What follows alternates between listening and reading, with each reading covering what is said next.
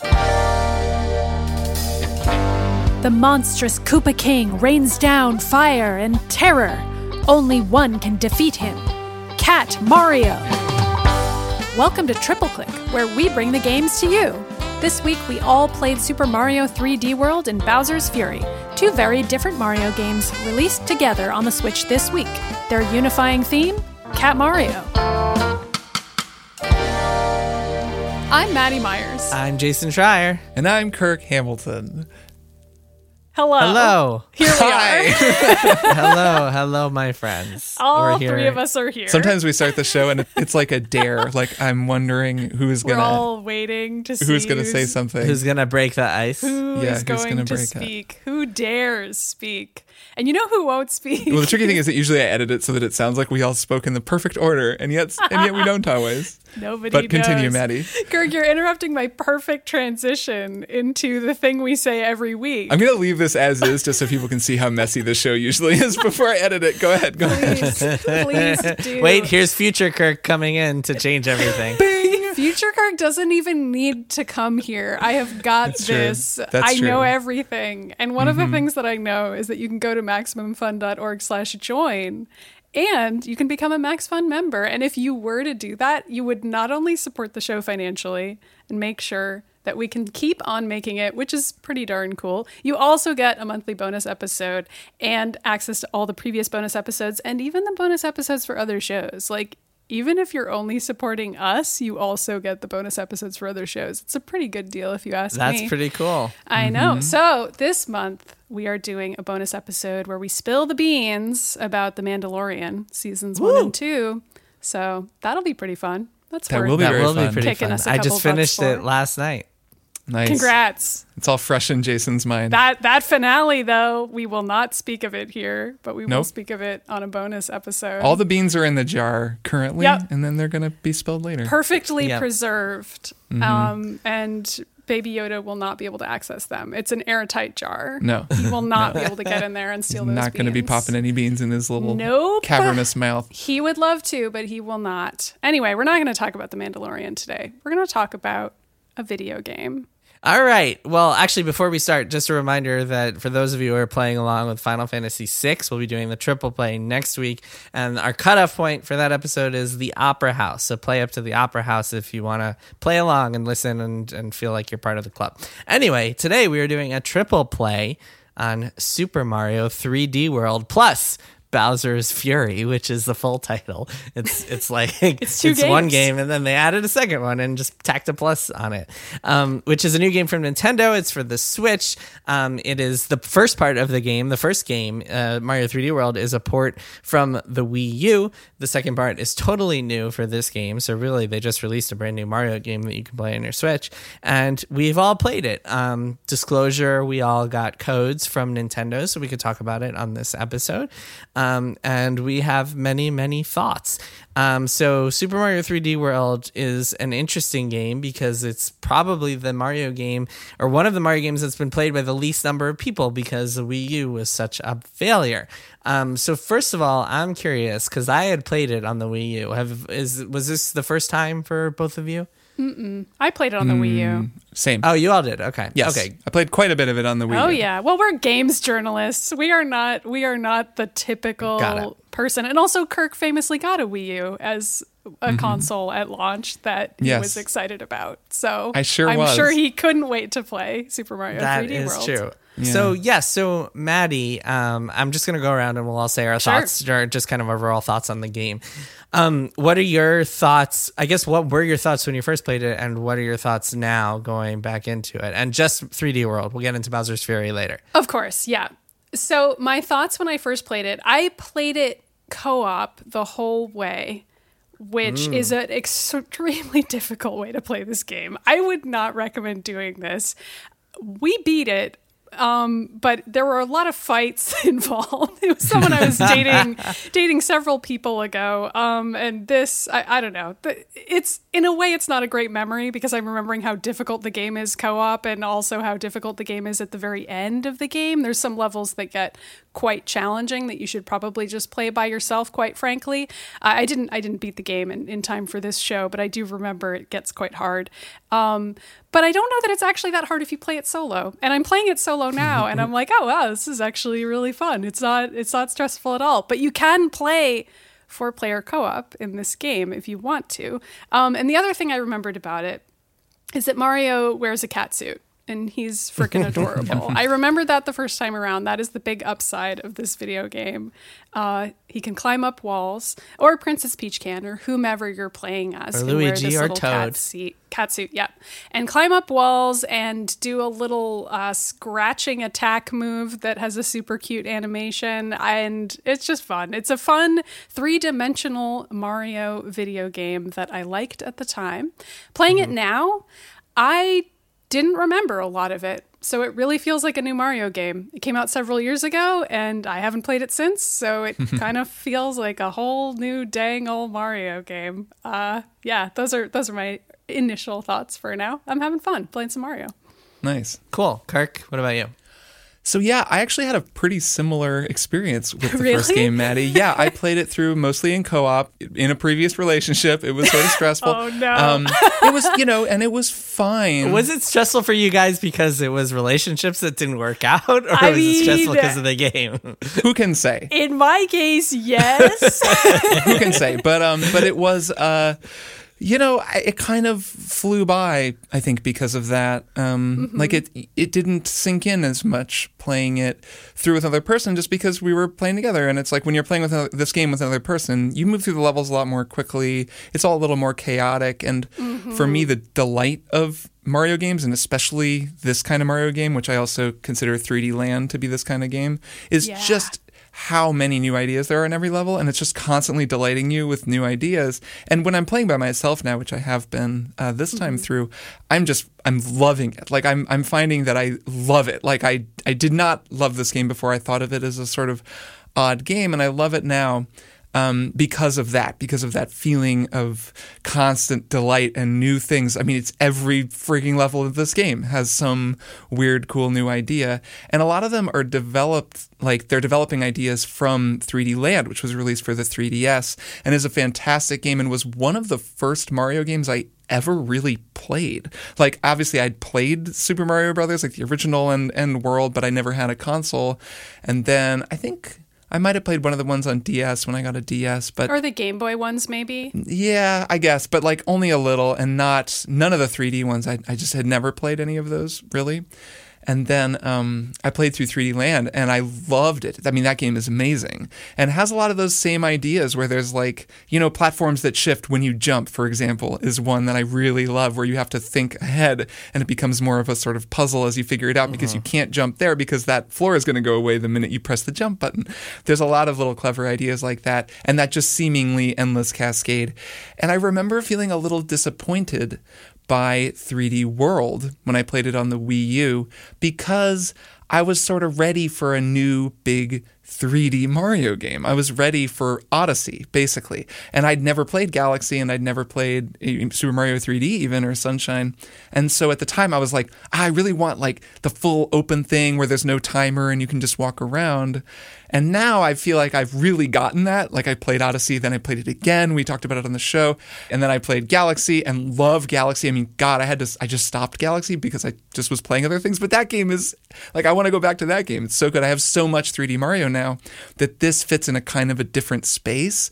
And it's so cool. Like I just love it. It just is this relaxing, fun, whimsical journey of delight. So I'm really into it, like far more into it than I was expecting. Do you feel like the co-op in Galaxy and Odyssey is more satisfying to you, Kirk, than in this game? Because it's just interesting to me that both of us didn't like the co-op in this particular game. I think I prefer that. Well, it's a different kind of co-op, right? Like this is designed for multiple people playing on the exact same wavelength. They all have the same moves, and you're actually kind of bumping into each other, and that's what makes it stressful. Where Galaxy, Odyssey, and Bowser's Fury, which we're not talking about yet, but like all of those are designed with that kind of one person is the main player and one person is just sort of the auxiliary helper character. And I like that setup a lot. And that works also because Emily doesn't play as many games. And if we're going to play co-op, it's really fun to play in that way. Yep. It depends who you're playing with, yeah. Yeah. So it's just kind of different. It's kind of different. But I don't love the way that you're bouncing into each other. And like that design is it's just kind of fundamentally stressful. Yeah, I agree. It's interesting, Kirk, that you talk about this game borrowing things from 3D Land, because the thing that struck me on this playthrough, I got to like World 3 over the past couple of days. The thing that really struck me is how much it takes from all of the previous Mario games. Sure. This feels very much like one of those, and all Mario games are self-referential. A lot of Nintendo series are, but this game more than anything is like literally you look around at everything and you just see ideas from previous games, whether it's like the Toad houses that give you items, which is I mean, it's really that's I guess more of a reflection of my limited frame of reference because I'm not a Mario expert. No, I'm not saying that you're wrong. I'm saying because there's a lot also taken from 3D Land. I'm saying that that's really what stood out to me is that this game just feels like it was made. It almost feels like it was made by people who were fans of all the previous games and like wanted to stick in a ton of ideas. There's a lot of stuff in there from Galaxy. There's a lot of stuff. The concept of like the world map is like a blend of like 3D ideas and also the kind of straight line approach from Mario. Can we talk about the world map for a second? I love the fact, and I remember so loving cool. this about the Wii U, that you can walk around on the world map. Like it looks like Super Mario World's world map, but then you can just freely walk around and jump and break bricks and find stuff. And find secrets, and there's like legit secrets to find. What a fun little trick. Great. There's just a lot of stuff in there that is very enjoyable. Even the concept of getting to choose whether to play as Mario, Luigi, Toad, or Peach. Those are the 4 characters you can choose from in Super Mario Brothers 2 for the NES. It's like the same exact, and they all have the same traits too. Luigi can jump a little bit higher. Peach can kind of float in the air. She can do the float. Toad is... Toad. Does Toad not have any special abilities in Super Mario 2? Toad is a deformed abomination. Toad. I like should Toad not more be than I used spoken to. of. I like Captain Toad. Another thing that's in this game is the planting the seeds for Captain Toad Treasure Tracker. Yeah, I was going to say Captain Toad is one of the super innovative. I mean, Captain Toad Treasure Tracker is brilliant, and the reason that exists is because of this wonderful game on its own. And Captain Toad, the concept is, so there are all these little mini levels on the, I guess, mini games, I would call them, on the world map, and you can go to them and you control Captain Toad, and Captain Toad's gimmick is that he can't jump, so he has to solve these kind of puzzles, these kind of diorama looking 3D environments, and dodge enemies and collect stars without actually jumping, which is like you take the fundamental ability of a Mario game away, and it's very strange. But the other thing that really stood out to me about playing 3D World now is after Odyssey, it just feels very different in a lot of subtle and not so subtle ways. Some of the abilities that you have in Odyssey and you have in some other 3D games, like being able to duck and then backflip to do a super high jump, you can't do in this game. Even obviously the hat throwing thing, which I was very used to, you also can't do in this game, but that was totally new for Odyssey. But there are a lot of like tricks. There's kind of, we'll get into this a little bit later, but there's a fundamental line between like the quote unquote linear Mario games and non-linear Mario games that I want to talk about. And one of those kind of distinctions between those types of games is in Mario's moveset and the way that it feels to control him. In the linear games, such as this one, the game really encourages you to go fast a lot of the times. And in fact, if you start sprinting, you'll get like this boost of speed as Mario, which doesn't happen in the non-linear games. And I think that's also really interesting, and it makes the game feel very speedy and very like addictive because you're finishing levels really quickly. Even if you stop to find all the green stars, all the hidden challenges and stuff, you can still finish each level. And like, I mean, you have a timer, so it's going to be 5 minutes max. And that's a huge difference between the linear and non-linear games. There is a clock ticking down in the linear games. Yeah, and it feels so different and so interesting. And yeah, I find it really fun, and it just makes you want to keep playing and playing and playing to the point where you're like, oh, wow, I just played this way too long. So let's talk about Bowser's Fury, the companion game that comes with this, because that is the total opposite. So Kirk, why don't you go first? What are your thoughts on Bowser's Fury? I almost knew nothing about this game until I saw some headlines about it when it came out, but I didn't know very much about it. And I think it's great. I think it's so interesting. It's crazy to me that there's this whole other Mario game that to take the dichotomy that you just outlined, Jason, basically fills the other half of the Mario design template in this one package that you get.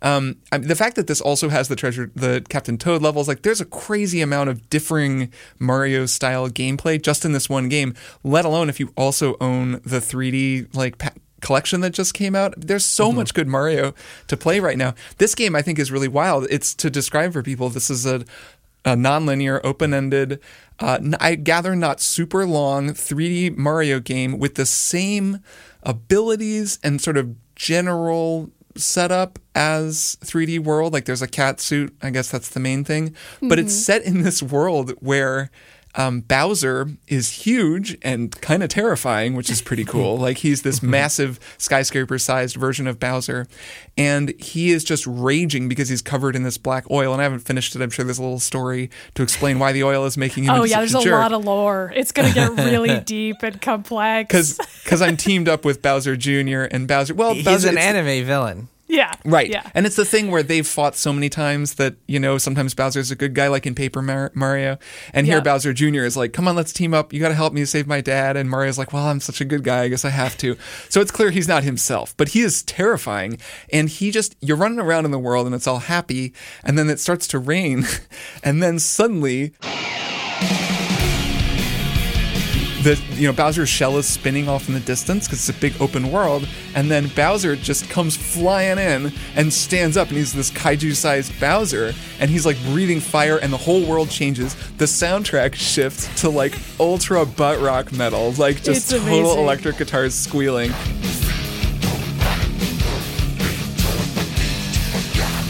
And it becomes this like dark world thing. So it's like a light world, dark world, open world Mario game that's just fascinating and awesome. I haven't played a whole ton of it. I played through the first couple of areas and was like, this is so cool. This is completely different than 3D World in the best way. Well, and then what happens is you have to go around collecting these items called cat shines, which are the equivalent of moons in Mario Odyssey.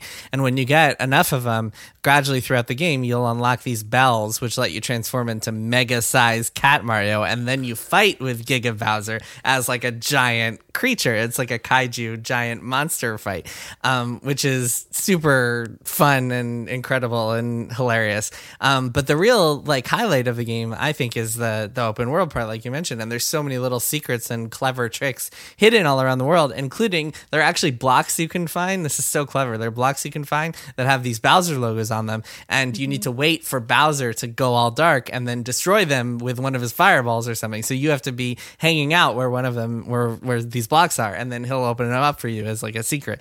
Maddie, what did you think of what have you thought of Bowser's Fury so far? I love it. I love the Bowser metal song. It makes me kind of excited for Bowser to show up, even though he's terrifying. I'm really enjoying it. I don't think I've ever played an open world Mario game that feels as open world as this one. I know that's kind of what Odyssey is purporting to do, but this one is very much like you need to go around and collect these little cat shines and achieve the ability to unlock the Super Mecha Cat thing, but you can collect them in any order you want, and you can just kind of bop around these islands. You ride on that little I can't remember what its name is, but dinosaur, it's like that sea creature that you ride around, and that sea creature is hilarious, by the way. Like, it is always so excited to see you, even if like Bowser is right in front of it, and like fire is raining down in front of you, and you're like, oh, I gotta get to this little sea creature guy, and he's like, hello, Mario, and he's just like excited. I don't know. There's something intrinsically hilarious about the juxtaposition of the super dark metal Bowser with the goofy sprightliness of Mario's world that just even after a few hours of the game, I still find it very funny. I haven't beaten it yet, although I guess I must be close. But yeah, I'm enjoying that juxtaposition as being inherently comedic, and then also what you mentioned, Jason, the replayable puzzle aspect of it, which feels very Kirby to me in a type of way where like you're just replaying a certain area over and over so you can collect each part of it and like investigate certain blocks or areas or whatever ability you need in order to achieve a certain end. That kind of thing. It's very Kirby, very Metroid. It really scratches a certain itch in my brain that I enjoy of like, oh, I don't know how to get to this place. It has a certain kind of block. What do I have to do to open that? I just love that. I can play that forever. It rules. It's also fairly Zelda-ish, right? Like it really feels like this Nintendo potpourri a little bit, or a Nintendo cornucopia. Like it's a kind of a mix of design sensibilities that just doesn't quite feel Mario-ish. Like I know they've done world states, even in Odyssey, the world changes states once you beat the boss, and then you can go back and there's new things you can do. But having a world that's on a timer where it just kicks over to this other state that's much more dangerous, but also there's much more possibility. I mean, I'm playing Demon's Souls right now, and that game does that. It's just a different type of game. And, like a lot of games use things like that. Obviously, Zelda uses light world, dark world mechanics too.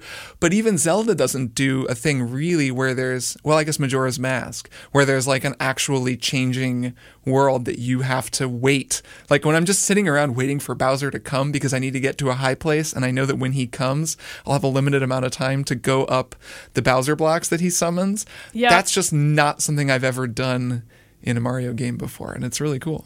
It is cool. So now that we've kind of dissected both of these, I want to talk overarching about like the two different types of Mario games, like the linear and the non-linear. And really the non-linear, I mean, I guess you could say that the non-linear type of Mario game started with Mario 64, where you could go into a whole bunch of different worlds, and each of those worlds had multiple stars, and you could get them in. I mean, the game would push you towards one specific direction of like, it would say like go get the King Bob-omb star, but you could go get a different one at the same time if you wanted to. So there was that nonlinear aspect, and then Sunshine refined that, and then Galaxy did not. Galaxy is actually a linear game, even though it feels like a 3D open world game. It's actually, all of its stages are super linear.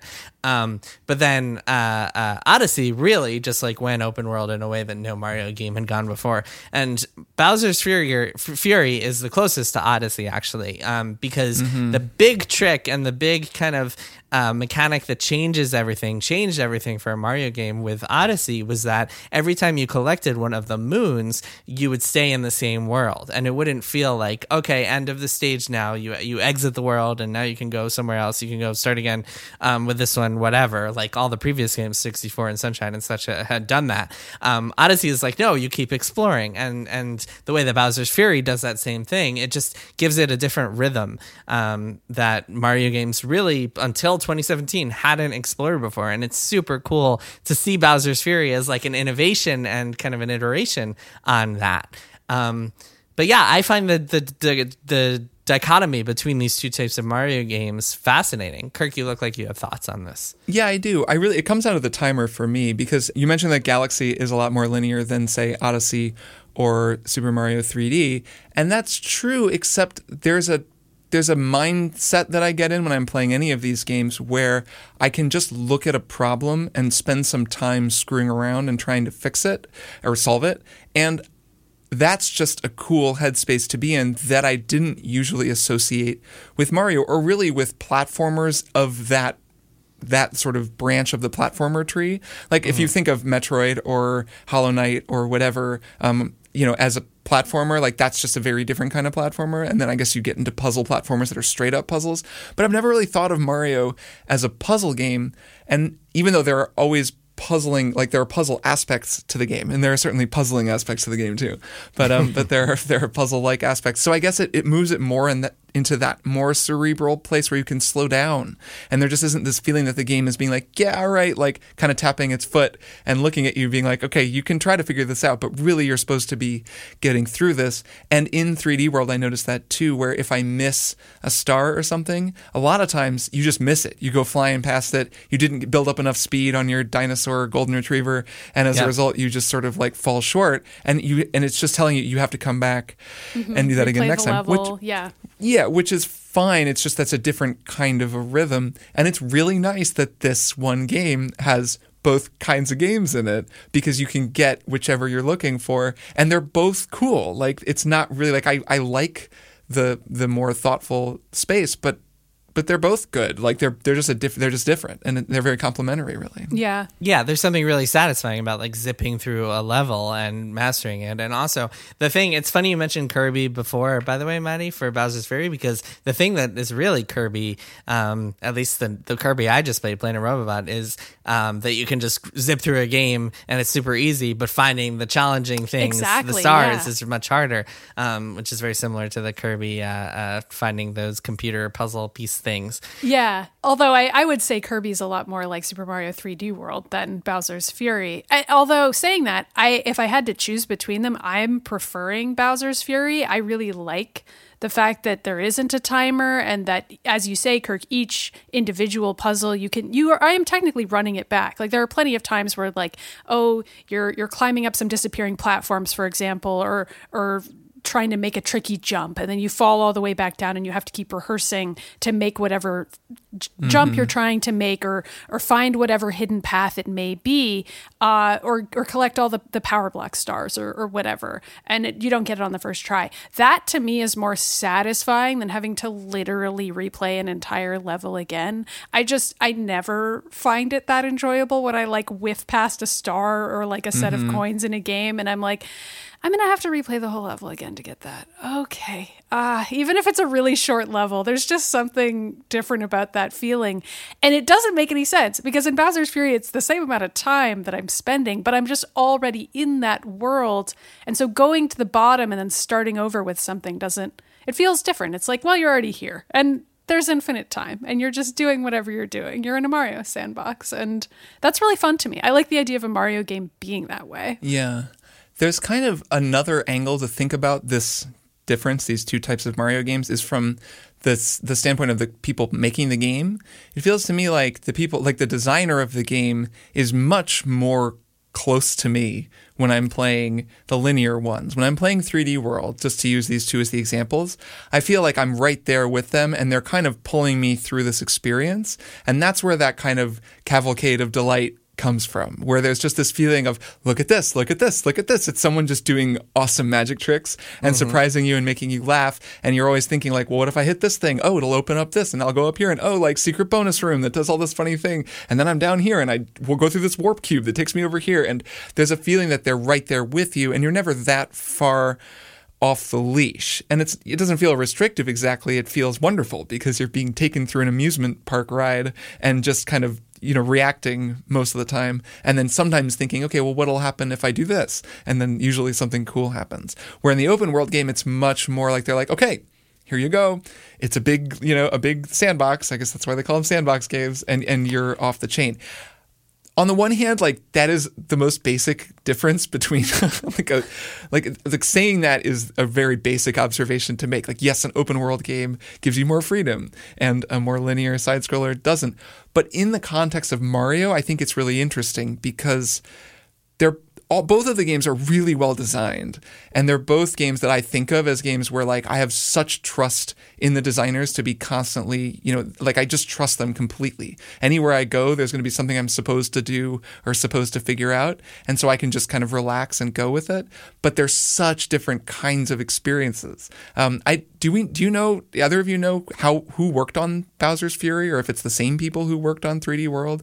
Was it any of the same team? Because I would be curious about that. Not clear who made Bowser's Fury, but it seems to be some of the same people, because Yoshiaki Koizumi, who's one of the kind of head honchos and oversees the whole Mario franchise, was a producer on both of them, and I'm sure it's a very similar crew. Even if it's not the same people, it's funny to think about pairing these two games together. That's a question that a lot of people have raised that there's really no answer to, other than that they both have Cat Mario in them, but not in the same context at all. Like Cat Mario in the context of 3D World is just a utilitarian power-up that Mario uses to get around. Whereas in Bowser's Fury, it's like a world of cats. It's kind of a cat world, yeah. There's a lot of cats. It's a cat world. There's a lot of cats. There's enemy cats, and there's nice cats, and you're a cat, and also you can become a mecha cat. And I don't know why that would be. Don't the nice cats become enemy cats when Bowser comes around? They become like electric evil cats. I enjoy that. Yes. Yeah, it's interesting that, so Kirk, to your point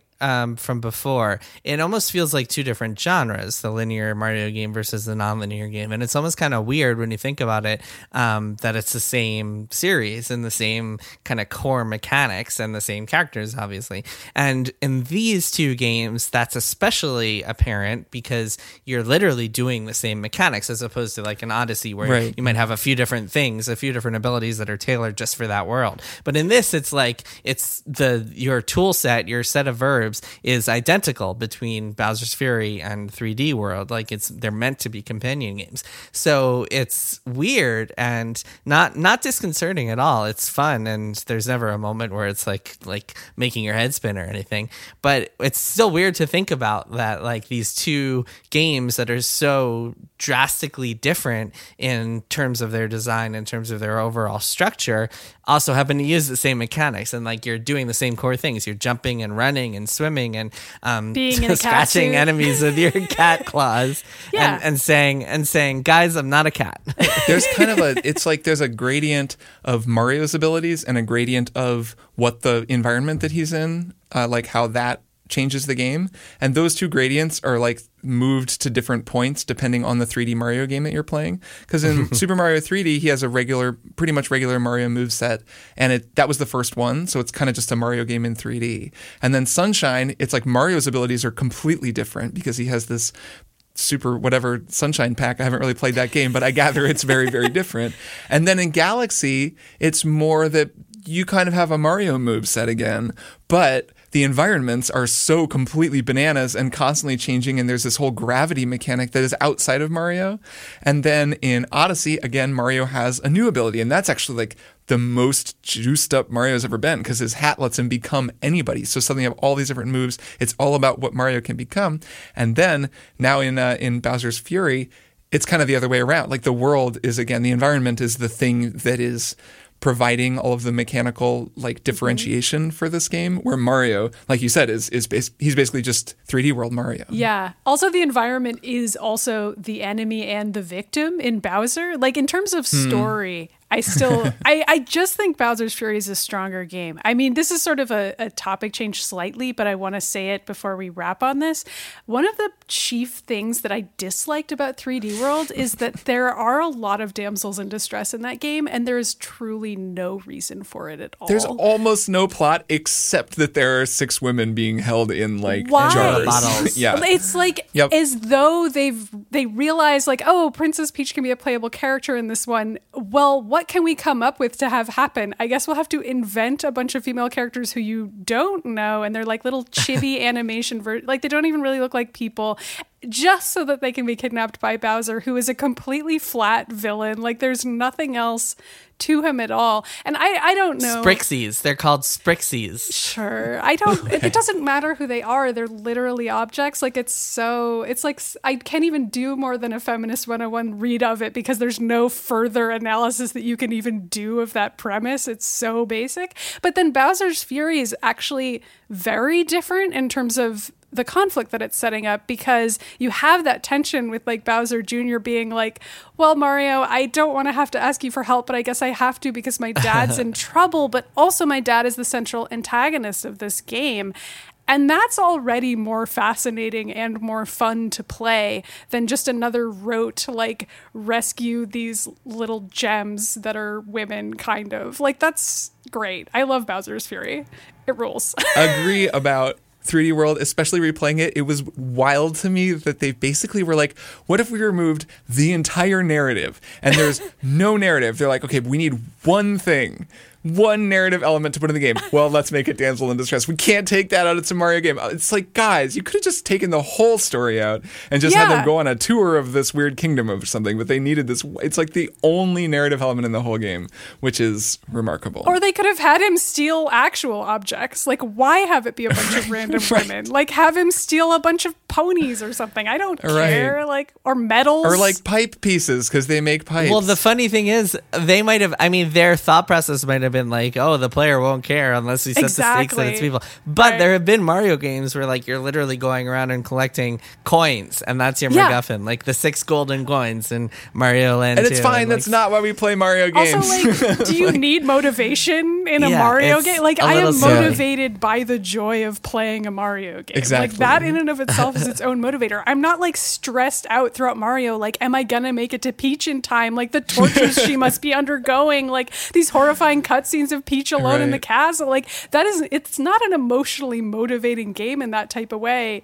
And thank goodness, like, it doesn't need to be. That's not the purpose of the joy of that game. So it's like, it's very silly to me that they're even still relying on it. And I don't know if Bowser's Fury is a commentary on that, but it is very noticeable to me that this like more modern Mario game that just came out is taking a very different tack to That's both very true. Bowser as a more complex character, which I would argue is building upon the Bowser of Odyssey as well, which also twists some of the damsel in distress narrative in its own framework. Like, the idea of Mario having a story is sort of laughable in and of itself. But if it can be said to have a story, I would say that Bowser's Fury is yet another chapter in the ongoing saga of Bowser and Mario's contentious relationship. That is true, though, that Bowser's Fury is a Mario game with no damsel in distress, which is, unusual. Maybe one day Yeah. Nintendo will reach the storytelling of the 90s. They're still in Okay, like, the late slowly but 80s. They're surely. getting there.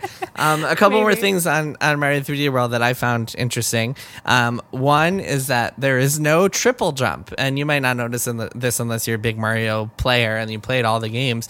But usually in most of the 3D Mario games, you jump once, jump twice, jump 3 times, and you'll get higher and higher each time. In this game, there is none for some reason. Not really clear why, other than I guess the design of the game didn't allow for it. I think because this game is encouraging you to move so quickly. It's a lot faster than other Mario games.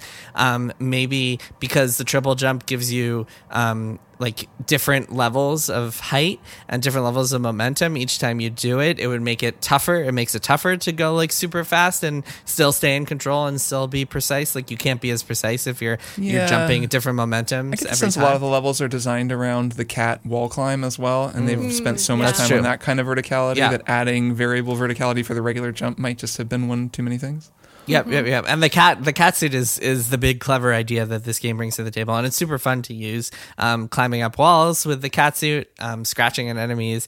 It's a little overpowered, I would say, Yeah. for the game. It lets you just No, kind of it's perfect. Like it's great. scramble It's through a power everything, but fantasy. You it get is to be a perfect. cat. The ultimate That's power finally. fantasy. Maddie's fantasy living out. Yes. And the other interesting thing, this game also introduces the double cherry.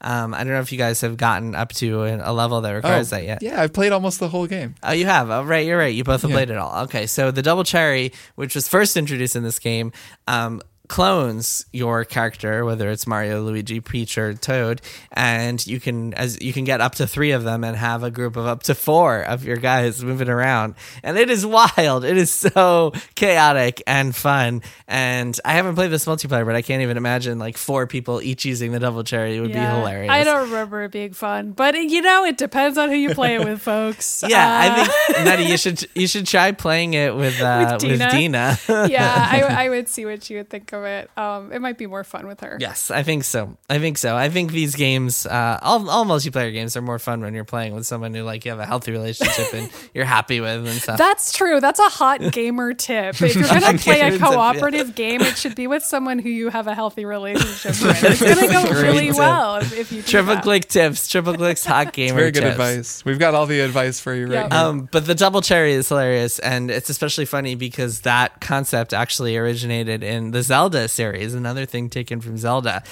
from the Four Swords adventure games, where you would get an ability to multiply as Link, and you could solve puzzles as like 2, 3, 4 Links. Yeah, I mean, in Kirby, so- Planet Robobot, you get the little robot and you control them both at the same time. Love that mechanic as well. That's a good point. Yeah, really, the Kirby reference is the one I care about. Who played Four Swords? Yeah.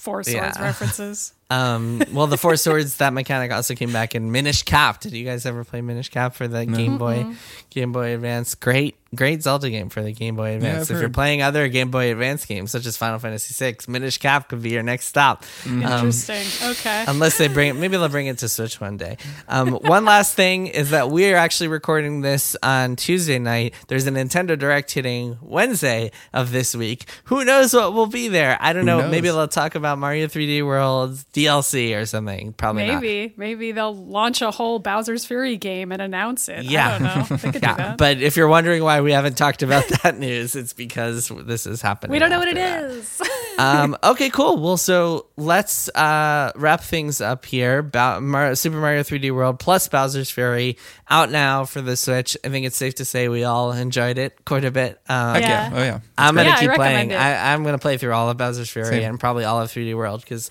they're both super fun. Although I have other games to play on my Switch, such as Bravely Default 2, which I will talk about next week probably. Next week will be JRPG heavy. But yeah, Mario 3D World, pretty cool game. Why don't we take a break and then we will be back with one more thing. I'm Judge John Hodgman. And I'm Bailiff Jesse Thorne. 10 years ago, I came on Jordan Jesse Go and judged my first dispute. Is chili a soup? It's a stew, obviously. The judge has dispensed a decade of justice. He's the one person wise enough to answer the really important questions, like, should you hire a mime to perform at your own funeral? After they cry, I want them to laugh. Do you really need a tank full of jellyfish in your den? They smell like living creatures decaying. Only if they are decaying. Yeah, which they will be. Real people, real justice, real comedy. Winner of the Webby Award for Best Comedy Podcast. The Judge John Hodgman podcast every Wednesday on MaximumFun.org. Hey, it's Jesse. What you're about to hear is real. Hey, this is Chris. Hi, Chris. It's Jesse calling from Maximum Fun. Hey, Jesse. I heard that you got into a car accident. Yeah, I was listening to Stop Podcasting Yourself, and I just laughed so hard that I slammed into a construction barrier. Do you remember what it was that was so funny? I will never forget, I'm sure. They started talking about Vegas and the, if it happens here, it stays here, and that slogan. And Graham was talking about, wasn't there some other slogan for another commercial? Oh, it was like a commercial for food, and it said, like, whatever's in there stays in there. I can't remember what it was, clams or something.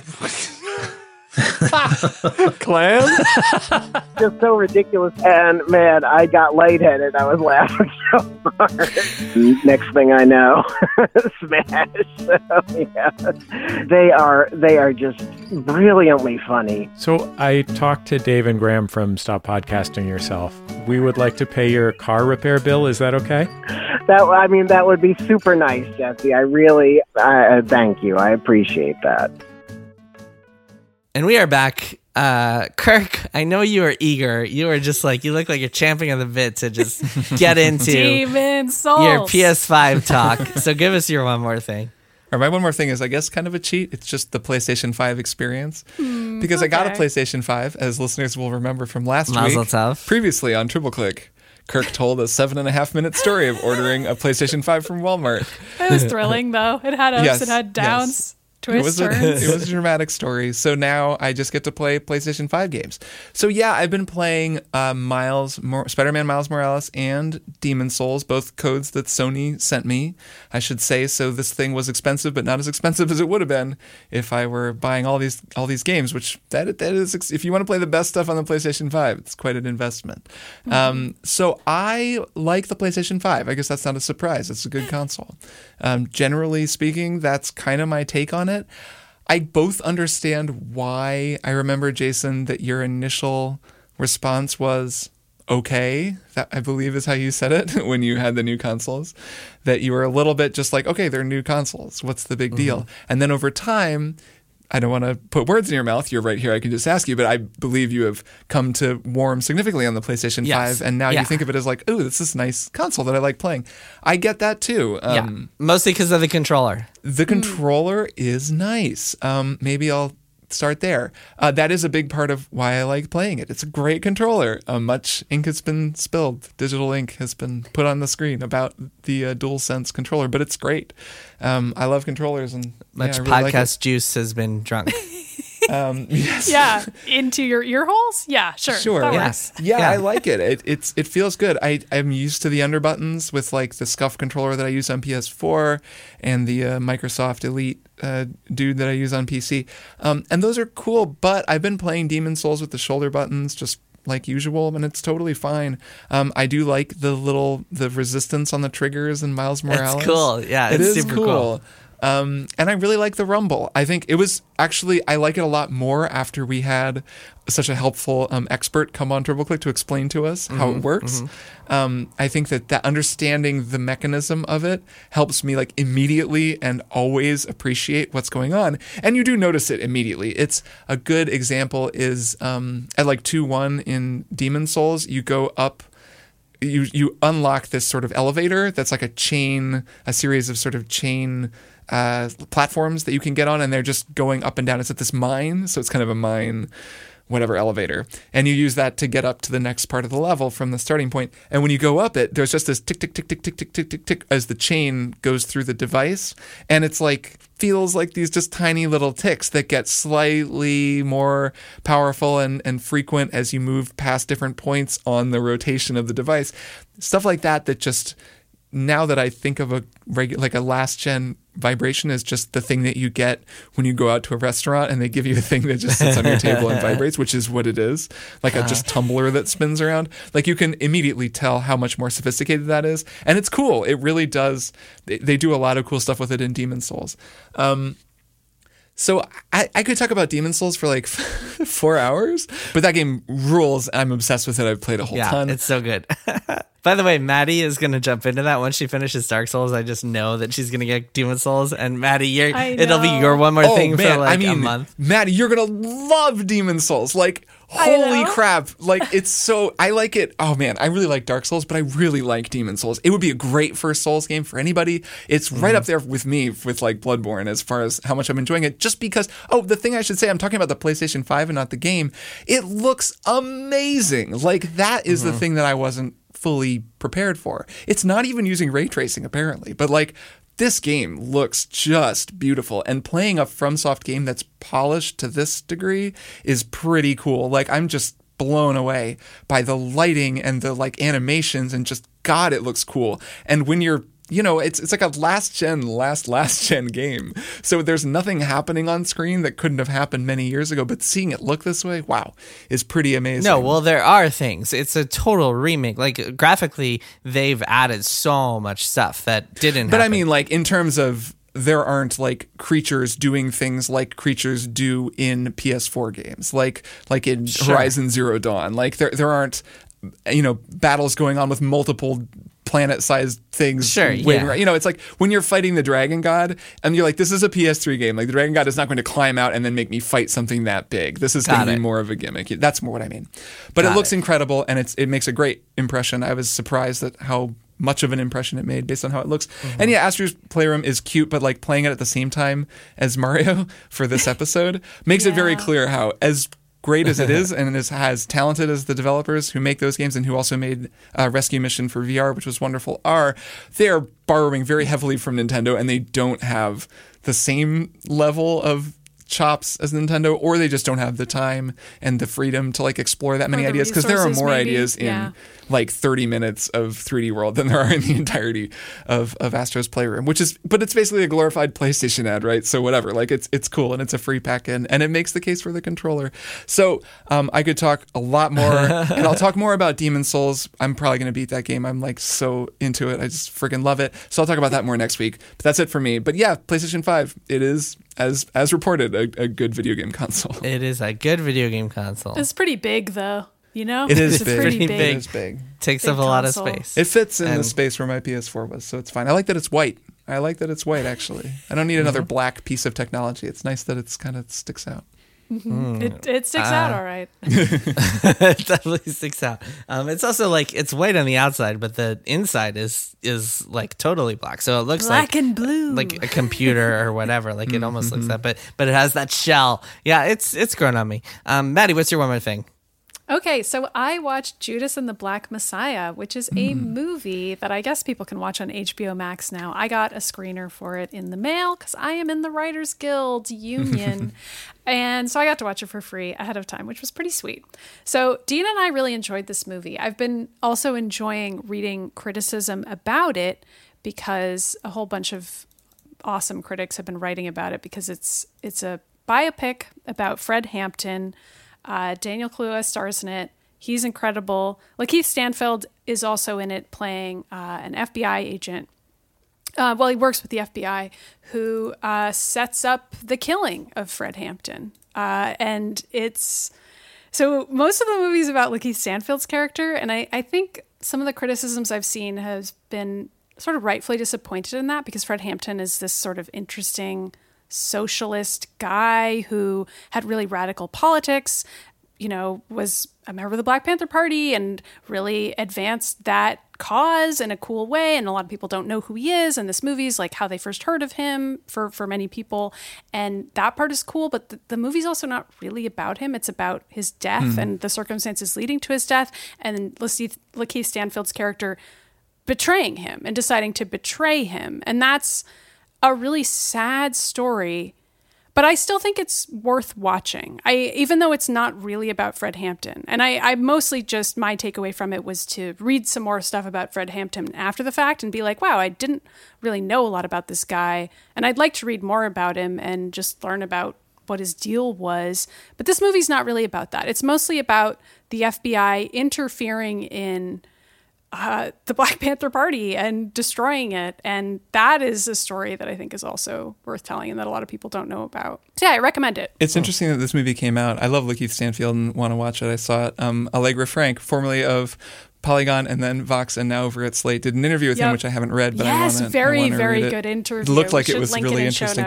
Yeah. And it's funny because Fred Hampton turns up in Trial of the Chicago 7 and is he's a character in that movie, and they talk about the Black Panthers and his story. It's obviously like a bigger cast story about a lot of different people. He's certainly not a main character, but he's an important character. And it was enough to make me be like, wow, I know so little about this period of time. And it's cool that there's another movie about him, even though it sounds like it's not fully about him. I still want to see it. Yeah. There was a lot I didn't know. I feel like this is one of those situations where you're like, okay, well, I already know Fred Hampton was killed. Like, what could possibly be thrilling or interesting about this movie? But it's not that way at all. Like, you don't know how it's going to go down, and there were some things I didn't predict about the end where I was like, what? Because I don't know history, and it's important to read more. So yeah. That was my main takeaway. Very interesting and worth knowing. Nice. Shout out to Lakeith Stanfield, who is awesome in everything. I think like I don't watch a lot of movies. I watch a lot more TV than movies, but I think like he's been in like 50% of the movies I've watched over the past couple of years. Have you watched Atlanta yet? Have either of you seen Atlanta? No. Oh my God. You both need to see Atlanta. He's amazing in it, and that show is legendary. It's one of the best TV shows ever. But like Sorry to Bother You is also Sorry to Bother You. Which I'm sure you've seen. He's really taken off, and deservedly so. Yeah. So my one more thing is murder mysteries. I have been on a kick for various reasons of reading murder mysteries. And so what I did is I went online, I Googled best murder mystery books of last year and just bought a couple of them and I've been reading through them. So just to give you guys a couple of them, these are British murder mysteries and they're both pretty good that I read.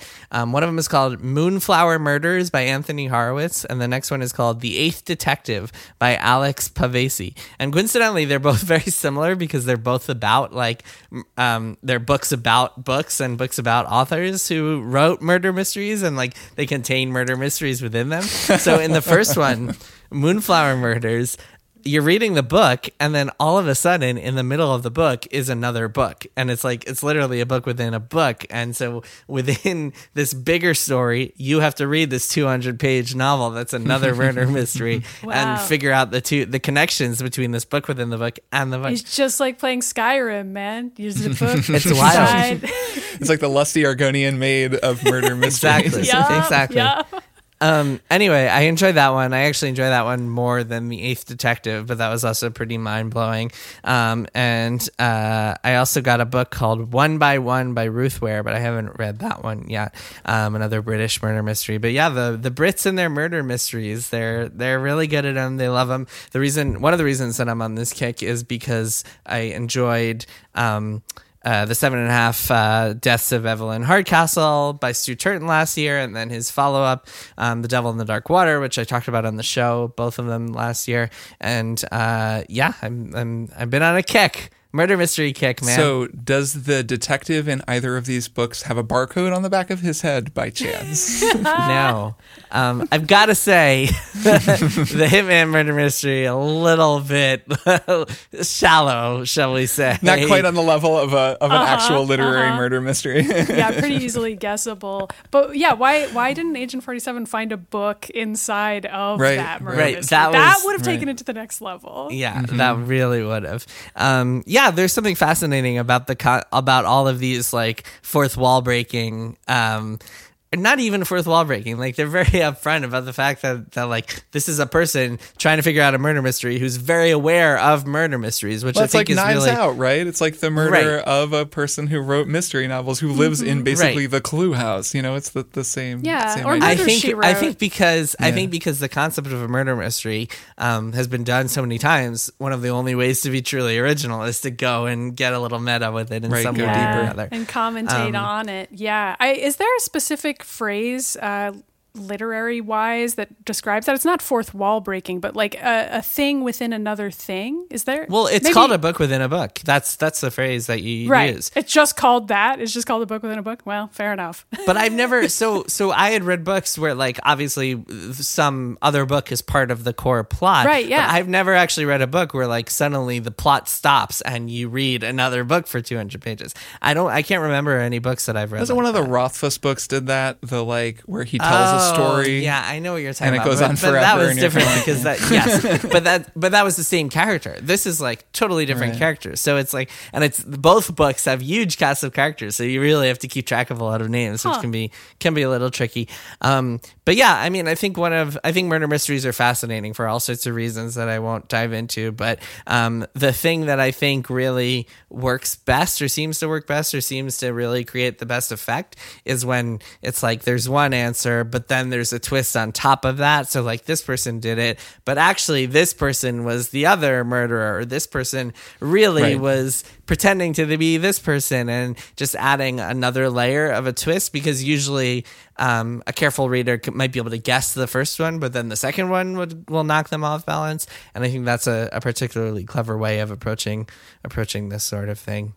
So yeah, that's it for me. And that is it for this week's episode. Kirk, sure is. Maddie, we will be back on Monday for subscribers to talk about The Mandalorian, and next week for everybody else to talk about Final Fantasy VI. All right, I'll see you both then. Bye.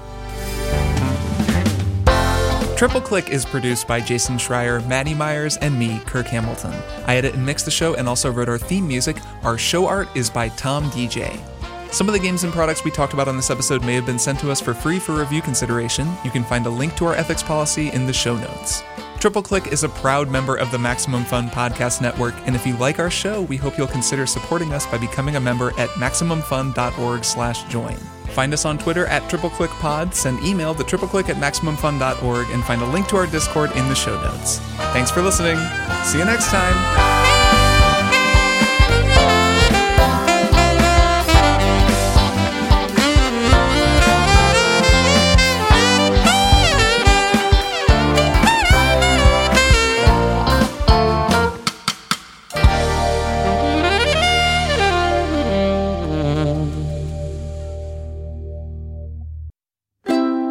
MaximumFun.org. Comedy and culture. Artist owned. Audience supported. Nice. And let's go at 20 seconds. Cool.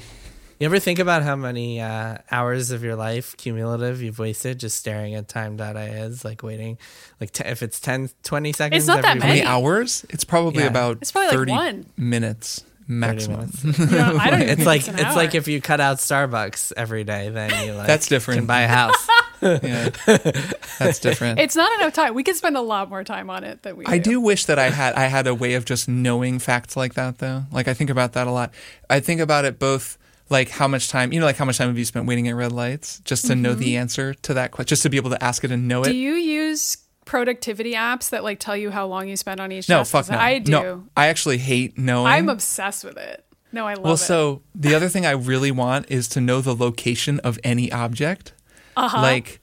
Like if I could just know where, like, I don't know, my Game Gear is, or like some stuffed animal that I had when I was like you 8. never lose anything. would be like your that's your superpower. mutant power is like you never. I guess it's more just like whatever happened to that thing, that object. Uh-huh. And then in your head, you're like, it's in my parents' storage unit. Like, and you just instantly Right. know. And like random things, like a key to a house that you don't live in anymore, or like whatever happened, just random objects that have probably been owned by like 10 different people, and now it's like somewhere in China or something. Just it would be cool to know. Where is Jason Rohrer's Chain World right now? I feel like that would really haunt me. That's the information that's a bridge too far for me. Anyway, do you guys want to record a podcast? Yeah, we should do I a think podcast. we should. I think we should okay. podcast.